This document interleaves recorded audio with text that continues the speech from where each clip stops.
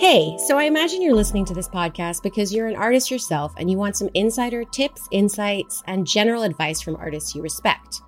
One aspect of the business we sometimes discuss on Best Advice is rollout strategies.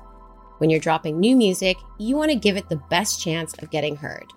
It's all about reaching the right listeners at the right time. That's why our team at Spotify for Artists built Marquee. Marquee is a marketing tool for turning listeners into bigger fans of your new music. With Marquee, you can send full-screen recommendations of your latest album, EP, or single to the right fans as soon as they open the app. Listeners who see your Marquee are twice as likely to save your tracks, making it a better way to develop your audience than trying to drive streams from social media. To find out more, go to artists.spotify.com/marquee. I've got Kit Fox in the studio today. Hello, Kit. Hey, Rachel. Runner's World Associate Editor, frequent Human Race and Runner's World Show contributor. Kit has our story today, so let us know, where does it start? Starts at the 2016 U.S. Olympic trials last summer. I was there reporting the event, and there's this guy that catches my attention. He competes in the 1500. Okay, attention grabbing, how? So first off, he stands out from the rest of the field. He has this awesome scraggly beard and dark blonde long hair held back by a red headband. And also, he's not wearing a singlet with a huge shoe company name on it. He's unsponsored. So he's got this edge about him, and I like it. Like, he's got something to prove. Yeah, and you're there, and you usually write about the front runners. Yeah, like Matt Centrowitz and Ben Blankenship. But this guy, his name is Brandon Hudgens. He has a pretty remarkable backstory. And you actually wrote about it for Runner's World.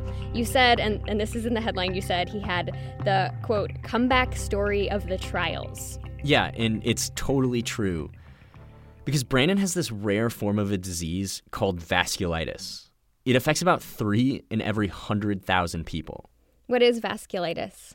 So first off, the disease has no known cause and also no known cure. And it can be fatal. But I think for Brandon, the worst part is that it attacks the very thing in your body that you need to run fast. The veins and the blood vessels that carry oxygen to the muscles. So did he have the disease at the trials? Yeah, he'll always have this disease, but there's treatment options so it can be beaten back into remission, kind of like cancer. And so at the trials, he was strong and healthy, at the top of his game. But over the previous 9 years, he's had relapses 3 times. So what does that mean, a relapse? It's pretty awful, actually. Each time, essentially, it takes away all of his talent. There's these painful symptoms like respiratory infections, loss of hearing, just feeling tired all the time. He has to completely stop running when he relapses. But at the Olympic trials, he had staged a comeback. So I interviewed him, and he was so excited when we talked. So were his friends and family, his mom, his dad, his coach, his girlfriend. They all were chiming in with comments. That's great. I felt like we were at the end of this inspired by true events Disney movie. Great script. Guy has been dealt a crappy hand in life with a horrible disease. Guy fights off the disease 3 times. Guy never gives up and ends up fulfilling his dream. I'd watch that movie. Heck, I'd even listen to a podcast about it. Oh, yeah. Well, I guess you're about to. Good setup. So Brandon placed 9th in the semifinal heat at the Olympic trials. That puts him within the 25 fastest 1,500-meter runners in America. Here's how he described the moment.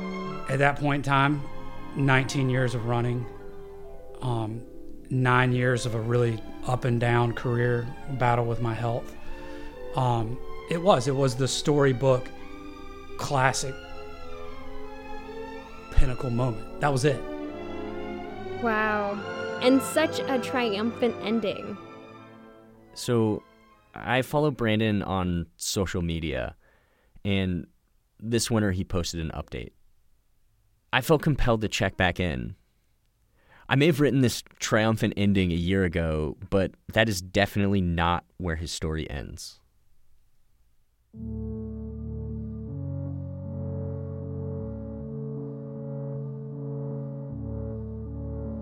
I'm Rachel Swaby. And I'm Kit Fox. This is Human Race. On Human Race, we tell stories about runners and the world of running. This episode, Brandon Hudgens, and a battle between a wicked disease and the drive for athletic achievement. Brandon's body has gifted him with the genes and the desire to become one of America's fastest 1,500-meter runners. Yet ironically and cruelly, that same body hosts a disorder capable of taking it all away. In this battle, he sacrificed his job and his credit score, racked up thousands of dollars in medical bills, literally sold the shirt off his back, and slogged through hundreds of torturous miles, never sure when the next wave of illness would come, and never willing to forfeit his dream to run professionally in order to take care of his health. To tell the rest of Brandon's story, Kit went to visit Brandon this spring, and Kit will take it from here.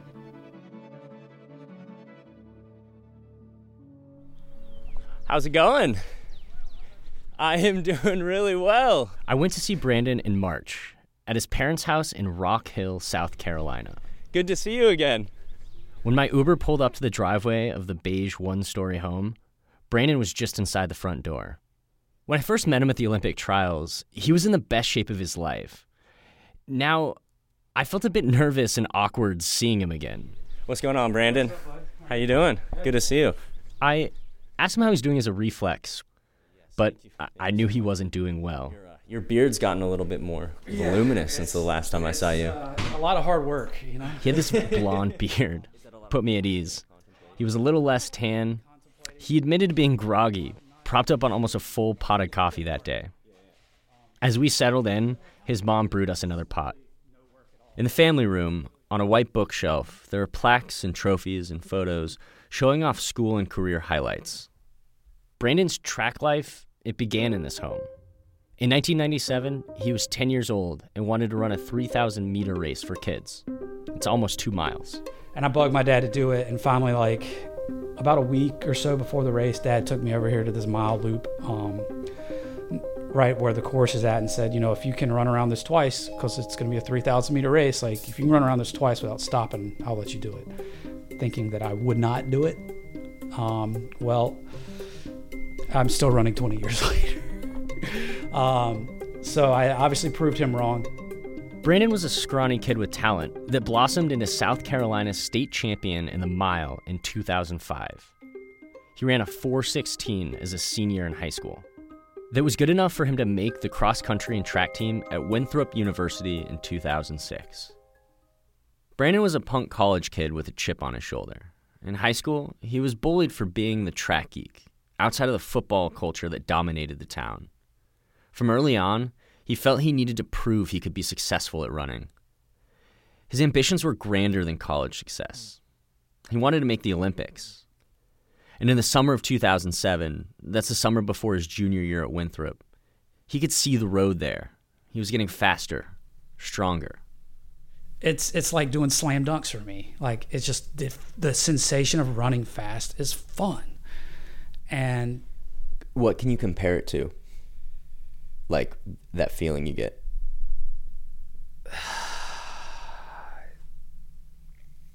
I know the only thing that's probably better than it is probably sex.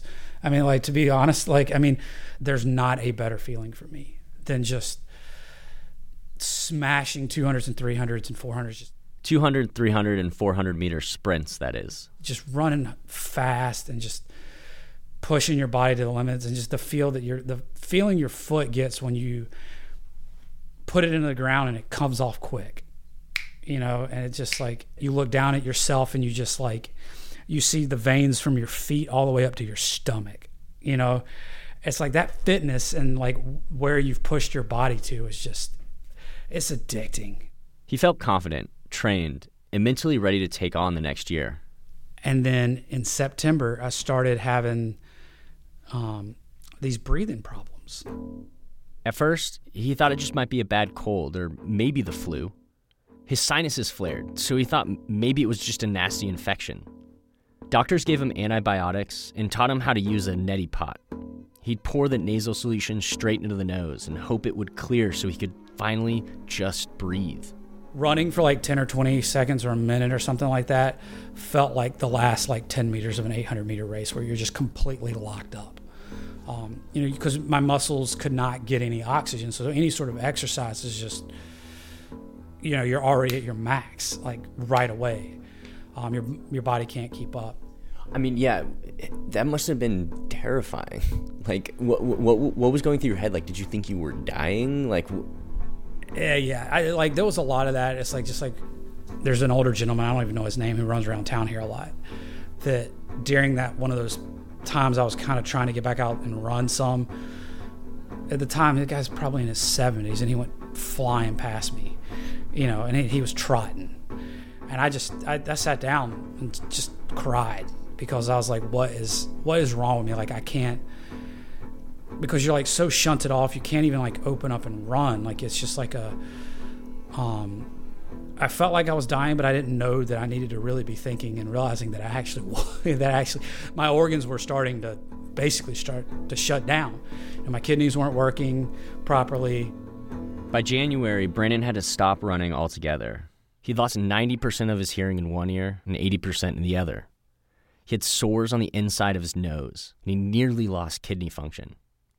In April of 2008, doctors finally diagnosed him with a condition called granulomatosis with polyangiitis, GPA for short. It's a rare form of vasculitis.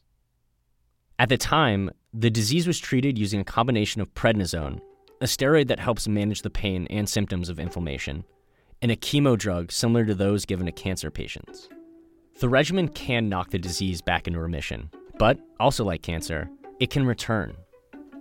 Between the time Brandon first got sick with the disease in 2007 and the Olympic trials in 2016, he relapsed 3 times. Each time he'd build himself up to top-notch fitness, only for the disease to strike again. This is like being on the world's worst roller coaster ride, but with every drop more discouraging. Each relapse came with something like its own distinct stage of grief. When he was first diagnosed in 2008, he was in denial. He Googled the name of the disease and learned that up until the 70s, his type of vasculitis was nearly always fatal after a few months. He freaked out, turned away from his computer, too scared to learn anything else. I was kind of ashamed of it in a way and didn't really want it to be a conversation piece. The second time it came back, in 2012, he reacted with anger. I had a panic attack, threw all my stuff in the trash can. I was just like, I can't do this. Describe the scene. Like, what stuff were you taking out to the garbage? What were you thinking or saying? There was a lot of yelling on my half. My mom was crying. My dad was kind of standing there in shock.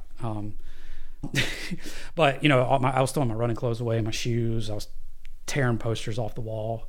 Like anything that was running related was trash. I can't live training so hard, not knowing if this is just going to come back at any moment in time and just take it all away from me. And the third time, in 2013, he suffered from depression. Like, how dark did it get? I never seriously contemplated suicide, but there was a lot of times that I wished and knew that it would be easier to die, if that makes sense. There was a lot of times like laying there when you're laying there in bed or you're stuck just kind of in your own little like hoodie moment. Cue some bathroom scene in some movie with some girl crying in the shower, like there's kind of like a lot of moments like that where you just kind of have these breakdowns that are really dark. Even during these lows, there were people in his life who understood just how much running had a pull on Brandon, who knew that no matter how sick he got or how mad he got, he couldn't get rid of running so easily. Like, why did you dig his clothes out of the trash can?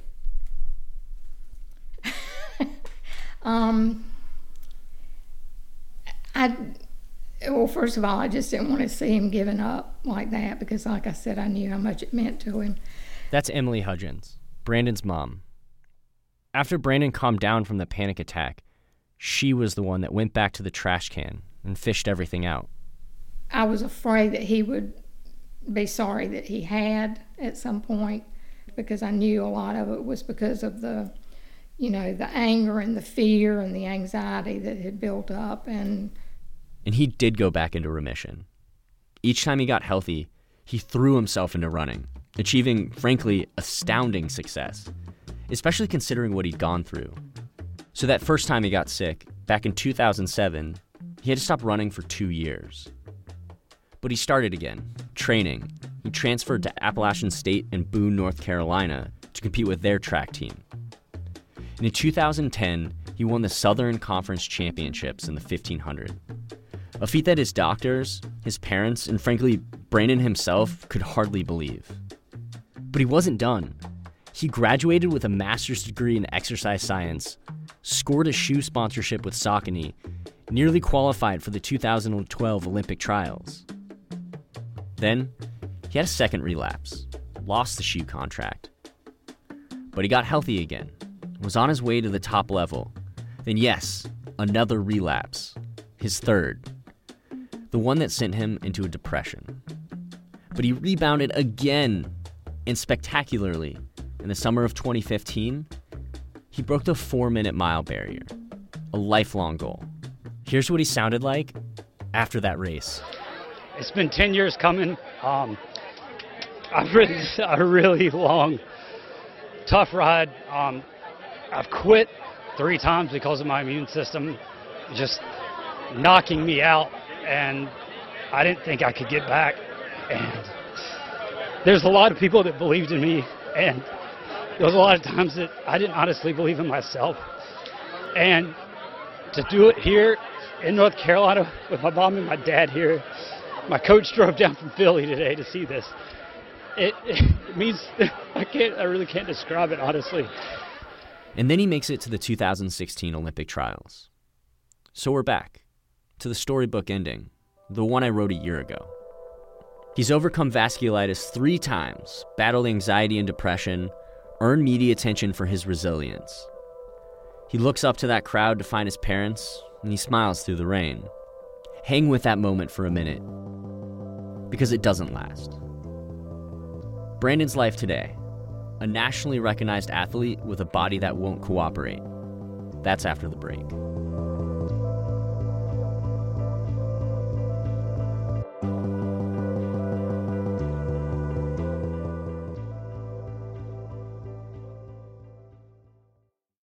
And we're back. In January of this year, Skechers signed Brandon to a contract. They sent him a huge package of free gear and the promise of bonuses if he performed well at upcoming meets. He was slated to have the best season of his life finally at 30 years old. And then he started having breathing problems again. What I'm trying to get to with all this is, God dang it. Don't worry.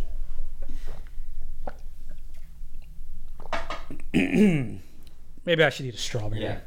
He went from being able to complete a mile in under 4 minutes to barely able to trot through one in 15. Living with his brother in Boone, North Carolina, to moving back in with his parents in South Carolina. Getting up at dawn to finish a brutal workout, to sleeping in until mid-morning, only to crawl back in bed a few hours later for a nap. When the disease comes back at its worst, his joints swell up. He gets sores and scabs on the inside of his nose. He has piercing headaches. His feet and hands will go numb. Sometimes he wakes up and can barely get out of bed. His brother or his parents have to help him. Every other week for 2 months, he'd go to a clinic near his parents' house in Rock Hill to receive an infusion of a drug called Rituxan.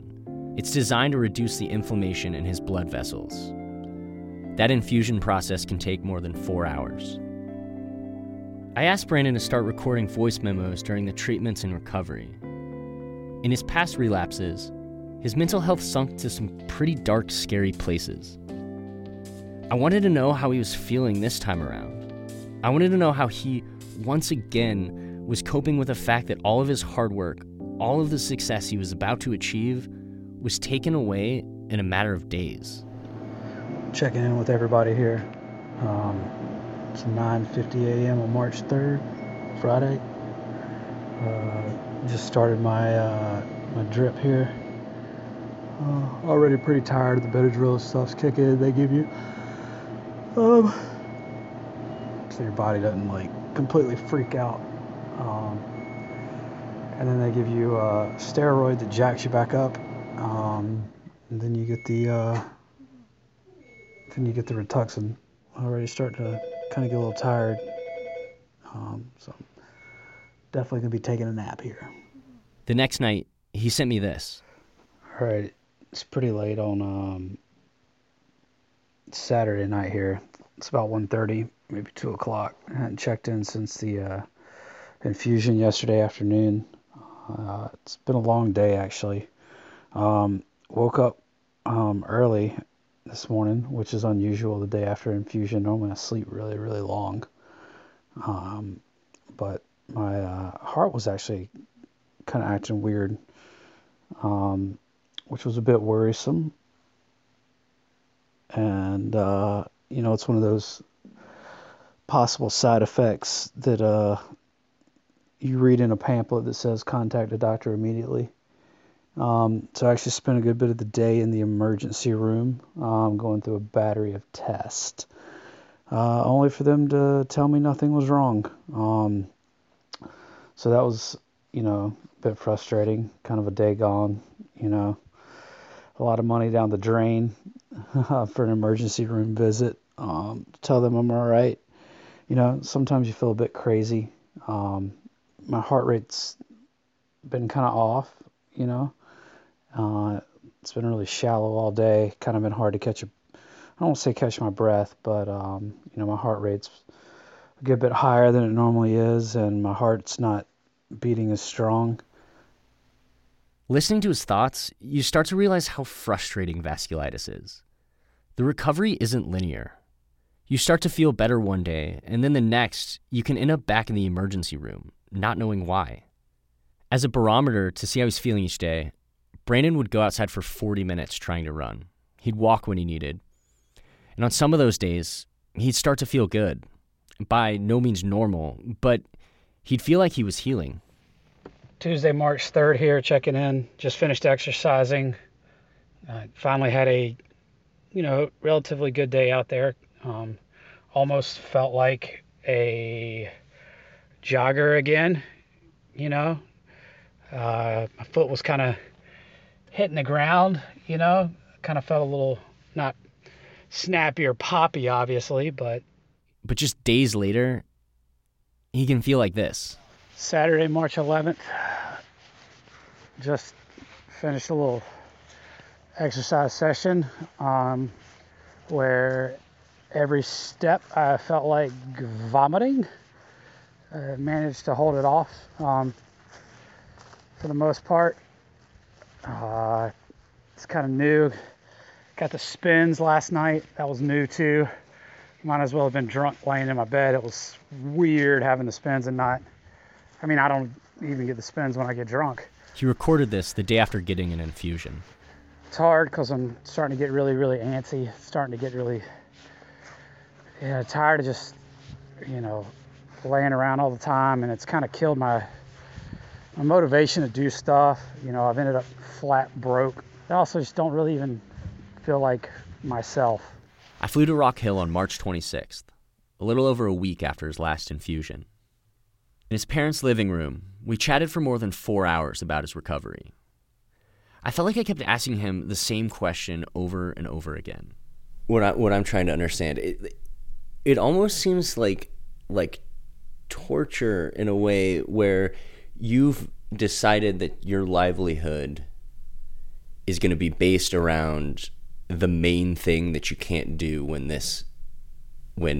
you get this disease again. I might be a masochist. Is that the right word? Like I just like to torture myself. Like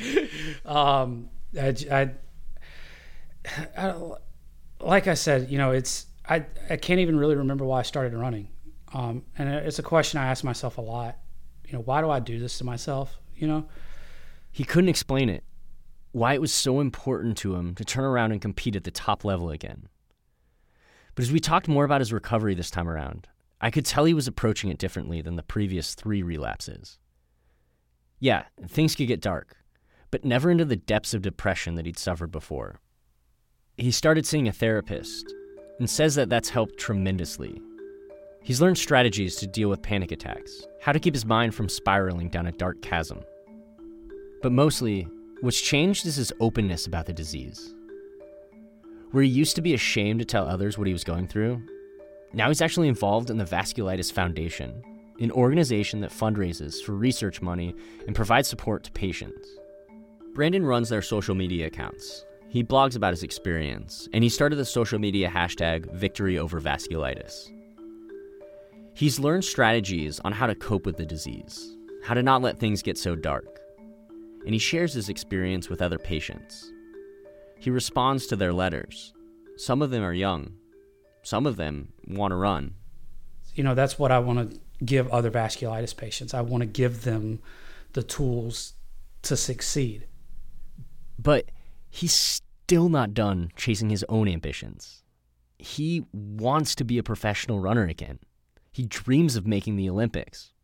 So most days, even if he feels like vomiting, even if when he does, he gets passed by a 70-year-old man, he goes outside and he moves his feet. That afternoon, after hours of talking and several more mugs of coffee, I joined Brandon for his daily run. The air was thick, the sky an ominous gray, on the cusp of releasing some drops. We planned to run about 4 miles. Brandon really wasn't sure how fast the pace could be. He wears a watch, but refuses to calculate the time or distance because it discourages him. We took a right out of his driveway and ran in the middle of the suburban street. What did you just do there? I slam dunked a child's basketball goal. Is that it? That I didn't have to jump to slam dunk. Oh, see, the thing about this is radio. So that was an 11-foot tall rim. How do you feel right now? So right now my feet are completely numb. That does not sound good. No, it happens though. They'll kind of warm up. They're actually the only time they're ever really warm right now is about 20 minutes into exercise, 25 minutes into exercise. They'll normally kind of end up heating up a little bit. I just feel like I'm plodding. Is there like an analogy? Like, I've never have and never will experience the level of fitness that someone like you got. But like this right now is slower than my easy pace. I feel trapped. I feel hindered. I feel weak. I feel like I'm mortal when I've been immortal. That would be the best way to describe it. I know what my body's capable of, and I know what that stuff feels like. And I know what it feels like to feel great exercising and running and feel like you can run through a brick wall. And right now, a rock could trip me up. Around 3 miles in, it started to rain, and I can hear Brandon's labored breathing. I look at my watch. We were running just under 9-minute pace. This is a good clip for most of us, but agonizingly slow for Brandon. His easy pace usually hovers around the 6:45 to 6:30 range. We pass a little pond. Do you have any specific memories of this course? So right now we are running on the loop around this lake. It's 1 mile around this lake that my dad took me to before my first race. If I ran twice around this without stopping, he would let me run the race. So there's that memory. So were you running? Yeah, that'd be faster than we're running now. So, even as a 10-year-old, my 10-year-old self, I guess, could have whipped me right now. So to get back to his parents' street, we have to run up a short, steep hill and around a chain link barrier. Then there's about a 400-meter straight stretch. I notice Brandon picks up the pace. So this strip of road here, I've won every race on, ever. Any race that has ever existed, and races that I'll never run, have been won on this road, in my mind. I beat all my high school rivals on this road. I beat a lot of people in college on this road. I beat when I was home. when I was living at home as a post-collegiate. I was qualifying for the trials on this road in 2012. I was winning the Olympic trials. I was winning the Boston Marathon on this road. I love this so much. I try to imagine him at the peak of his fitness, soaked with sweat, charging at full steam in the middle of this quiet neighborhood. He probably shocked people, running almost as fast as the speed limit for cars, trying to reach the finish line of whatever race happened to be in his mind that day. On this afternoon, we weren't exactly sprinting. Brandon looks like he was struggling, longing to release the energy and speed that his body once had. Instead, we slowed down to a jog and then to a walk, reaching a stop sign across the street from his parents' house. The spot he's used as a finish line for training runs throughout his career. What did we just win? Life. Nah, I don't know, man. We won a good day. I got to exercise. It wasn't too bad. We got 36 minutes in. So.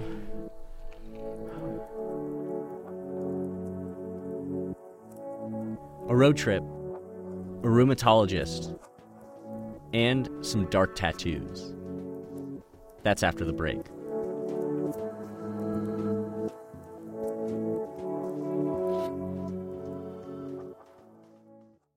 And we're back. I'll drive to start with to get us out of here. All right, so real quick, Brandon, where are we going? All right, we are on the way to Charleston, South Kakalaka. Let me start that over. I had a lisp at the beginning of that. We're on the way to Charleston, South Carolina. It's about a 3-hour drive. It's where my doctor's at. He's kind of the best guy in the area. I need the keys, Mom. Oh. Do you need a car crown noise? On pretty much the same highway for 180 miles, we head south to visit Dr. Alan Brown, a rheumatologist who has been treating Brandon since he was first diagnosed in 2008. Brandon has taken this trip dozens of times, many of them lying in the back of the car, frustrated, feeling sick, worried that the disease has come back as his nervous parents weave through traffic. His parents, Calvin and Emily, don't remember exactly when the worst one happened, but they do remember around 2013 when Brandon called them in the middle of an anxiety attack. He could feel the disease creeping back, ready once again to steal his talent. They sped 2 hours north to Boone where he was living, and then another 5 south to Charlotte. Brandon spoke maybe 2 words the whole ride. That's how his parents knew it was serious. This was the relapse that sparked the bout with depression. Today, as Brandon drives with me in the front seat and his mom Emily in the back, the mood is different. This is the follow-up appointment to see if Brandon's treatment is working. Over the past few months, he's had those 4 infusions of Rituxan, the one that attacks his cells in the immune system responsible for the inflammation of the blood vessels. Dr. Brown will tell Brandon if he's finally on his way to remission. It's a 3-hour drive. We cover his love of Waffle House and Joe Montana. I ask him about his tattoos. I've seen several creep through the sleeves of his shirt. So the first one I got my freshman year of college is a wing foot that was drawn by my brother that's on my leg, my right thigh. It's a foot with wings on the side, kind of a standard tattoo for distance runners. And there's a skull and crossbones with a top hat on his ribs. Also a logo of Appalachian State's mascot, and an image of a crow he calls Larry on his right arm. It's unfinished because he ran out of money. There's 6 altogether. But the one that has the most meaning is in black Gothic letters across his chest. He got it after relapsing for the 2nd time. It reads, "All hope is gone."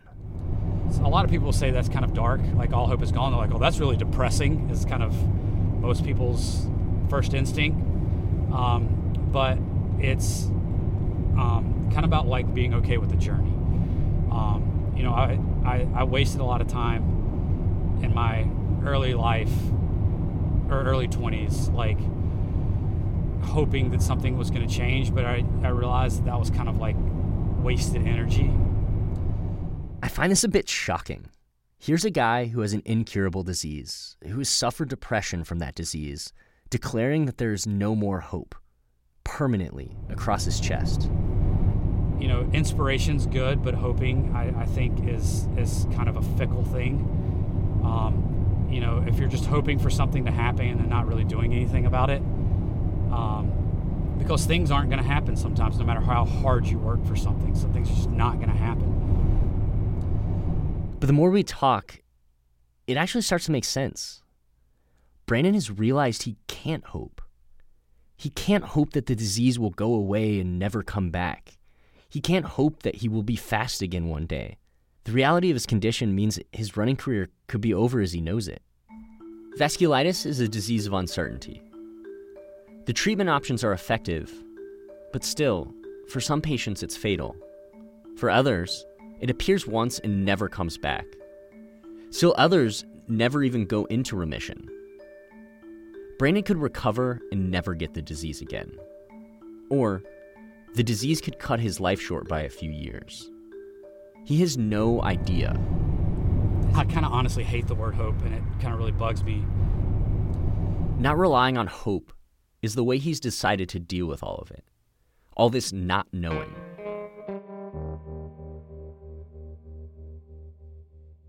He says this realization has helped him cope with his anxiety and depression. It's this weird, complicated, beautiful paradox. Because Brandon has hedged his entire life on the fact that he'll go into remission from vasculitis, be able to train again, earn a sponsorship, and run fast.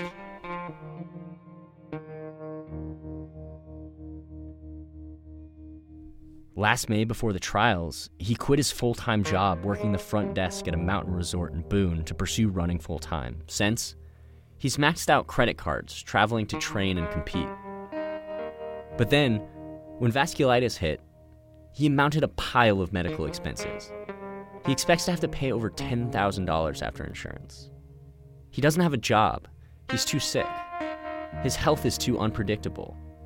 He's currently waiting to receive disability benefits from the government. It's gone to the point where in March, he started selling some of his prized possessions on eBay. Like the shorts he wore when he broke 4 minutes in the mile.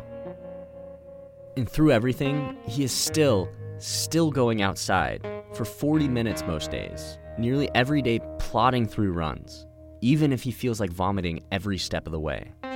He's doing all of this, not because he's hoping the disease will go away. He's doing it precisely because he can't control whether or not it will come back.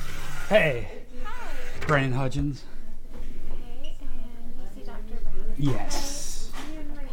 Dr. Brown's office is in a suburban business park on the north side of the city. Brandon is a bit of a celebrity there. Right next to the door leading to the back room, there's a portrait of him hanging on the wall. The shot shows him at the finish line of the Sir Walter Mile, the moment he knows he's broken 4 minutes. He's releasing a scream, his muscles corded from exertion. There's a note in the corner. The note says, Dr. Brown, thank you so much for everything you have done to keep me alive and running over the last 8 years. Exercise is encouraged in vasculitis patients, but because it attacks the critical functions needed for speed and endurance, virtually no one, including Dr. Brown, ever predicted you could have the success Brandon has had with the disease. All the best. And then my name underneath it scribbled. The photo is only one of a few on the wall in the lobby. It's hung right next to the back door, so every vasculitis patient has to pass it. It's like this little beacon of inspiration, showing other patients what can be possible. His name's called and we go back.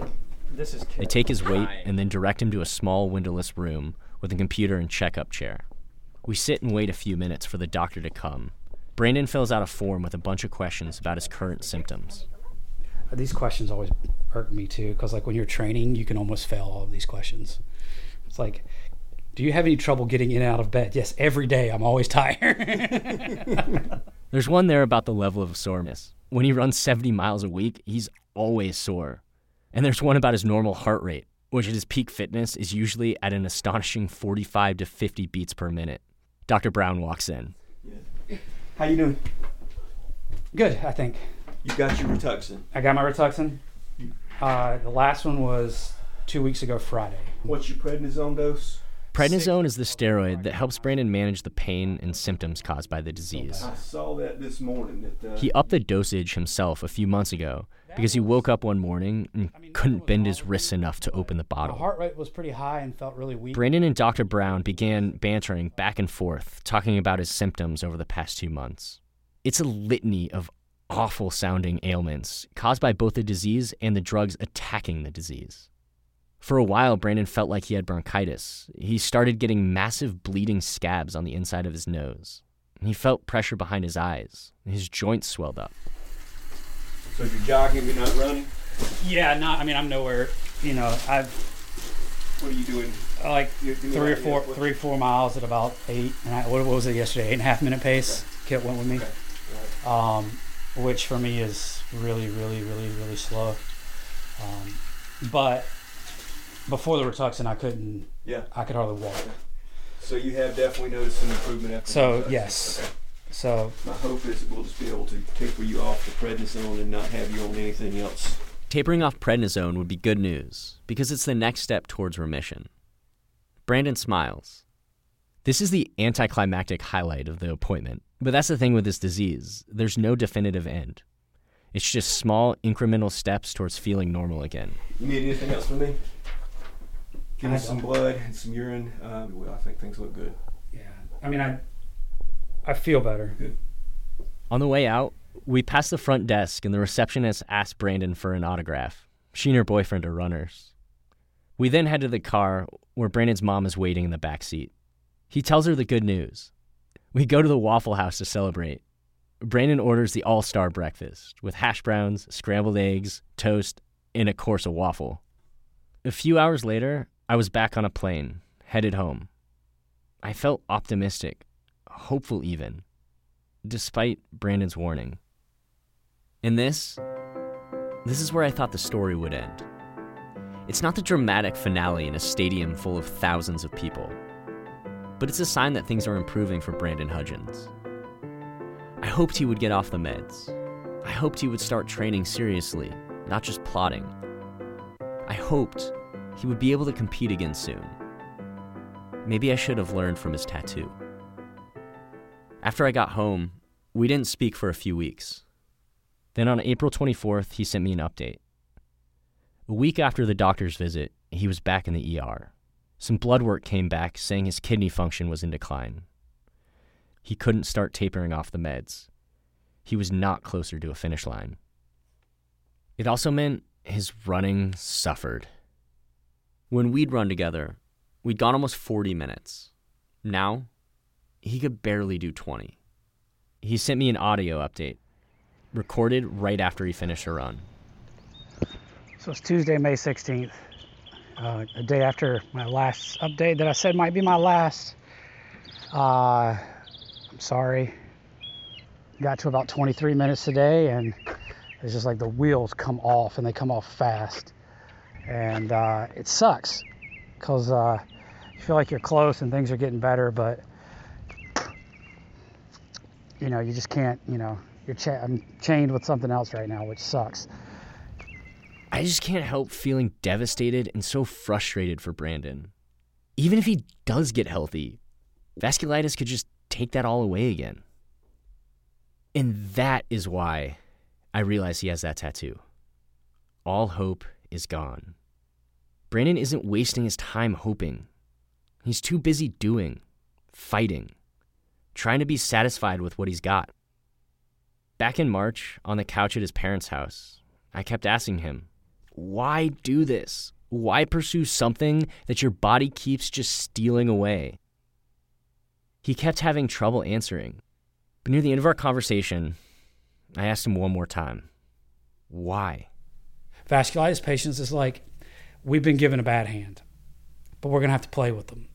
And you know what? It's better to sit at the table and play than not play at all. And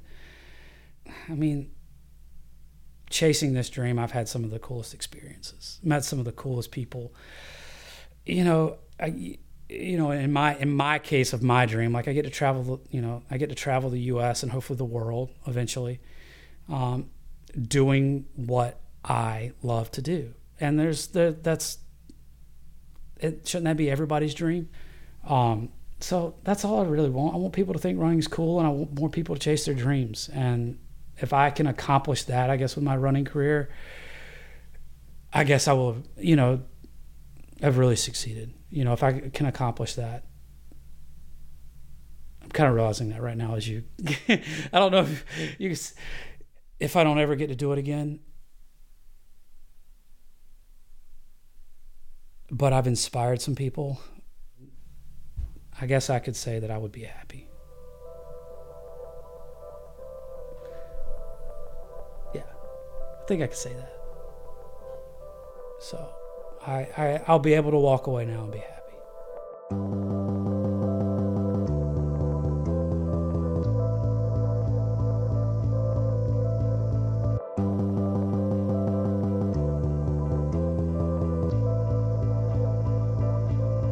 This episode was produced by Kit Fox with me, Rachel Swaby.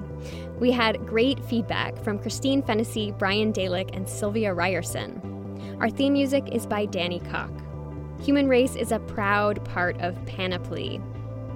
We reported this story over several months, so we wanted to give you the latest on Brandon's health. Kit checked in with Brandon this last weekend, and Brandon says he's still struggling with his health, but he has had some successes. He was able to break 6 minutes in the mile last week. And then he says, only 2 more minutes to go. If you're interested in hearing more about Brandon and more about vasculitis, you can learn more on our show page at runnersworld.com/audio. We have pictures and links to Kit's original story and a link to the Vasculitis Foundation. And if you're enjoying Human Race and you haven't already, it would be an enormous help if you could go on iTunes and give us a rating. We would appreciate your feedback. Thank you so much, and we will see you in 2 weeks.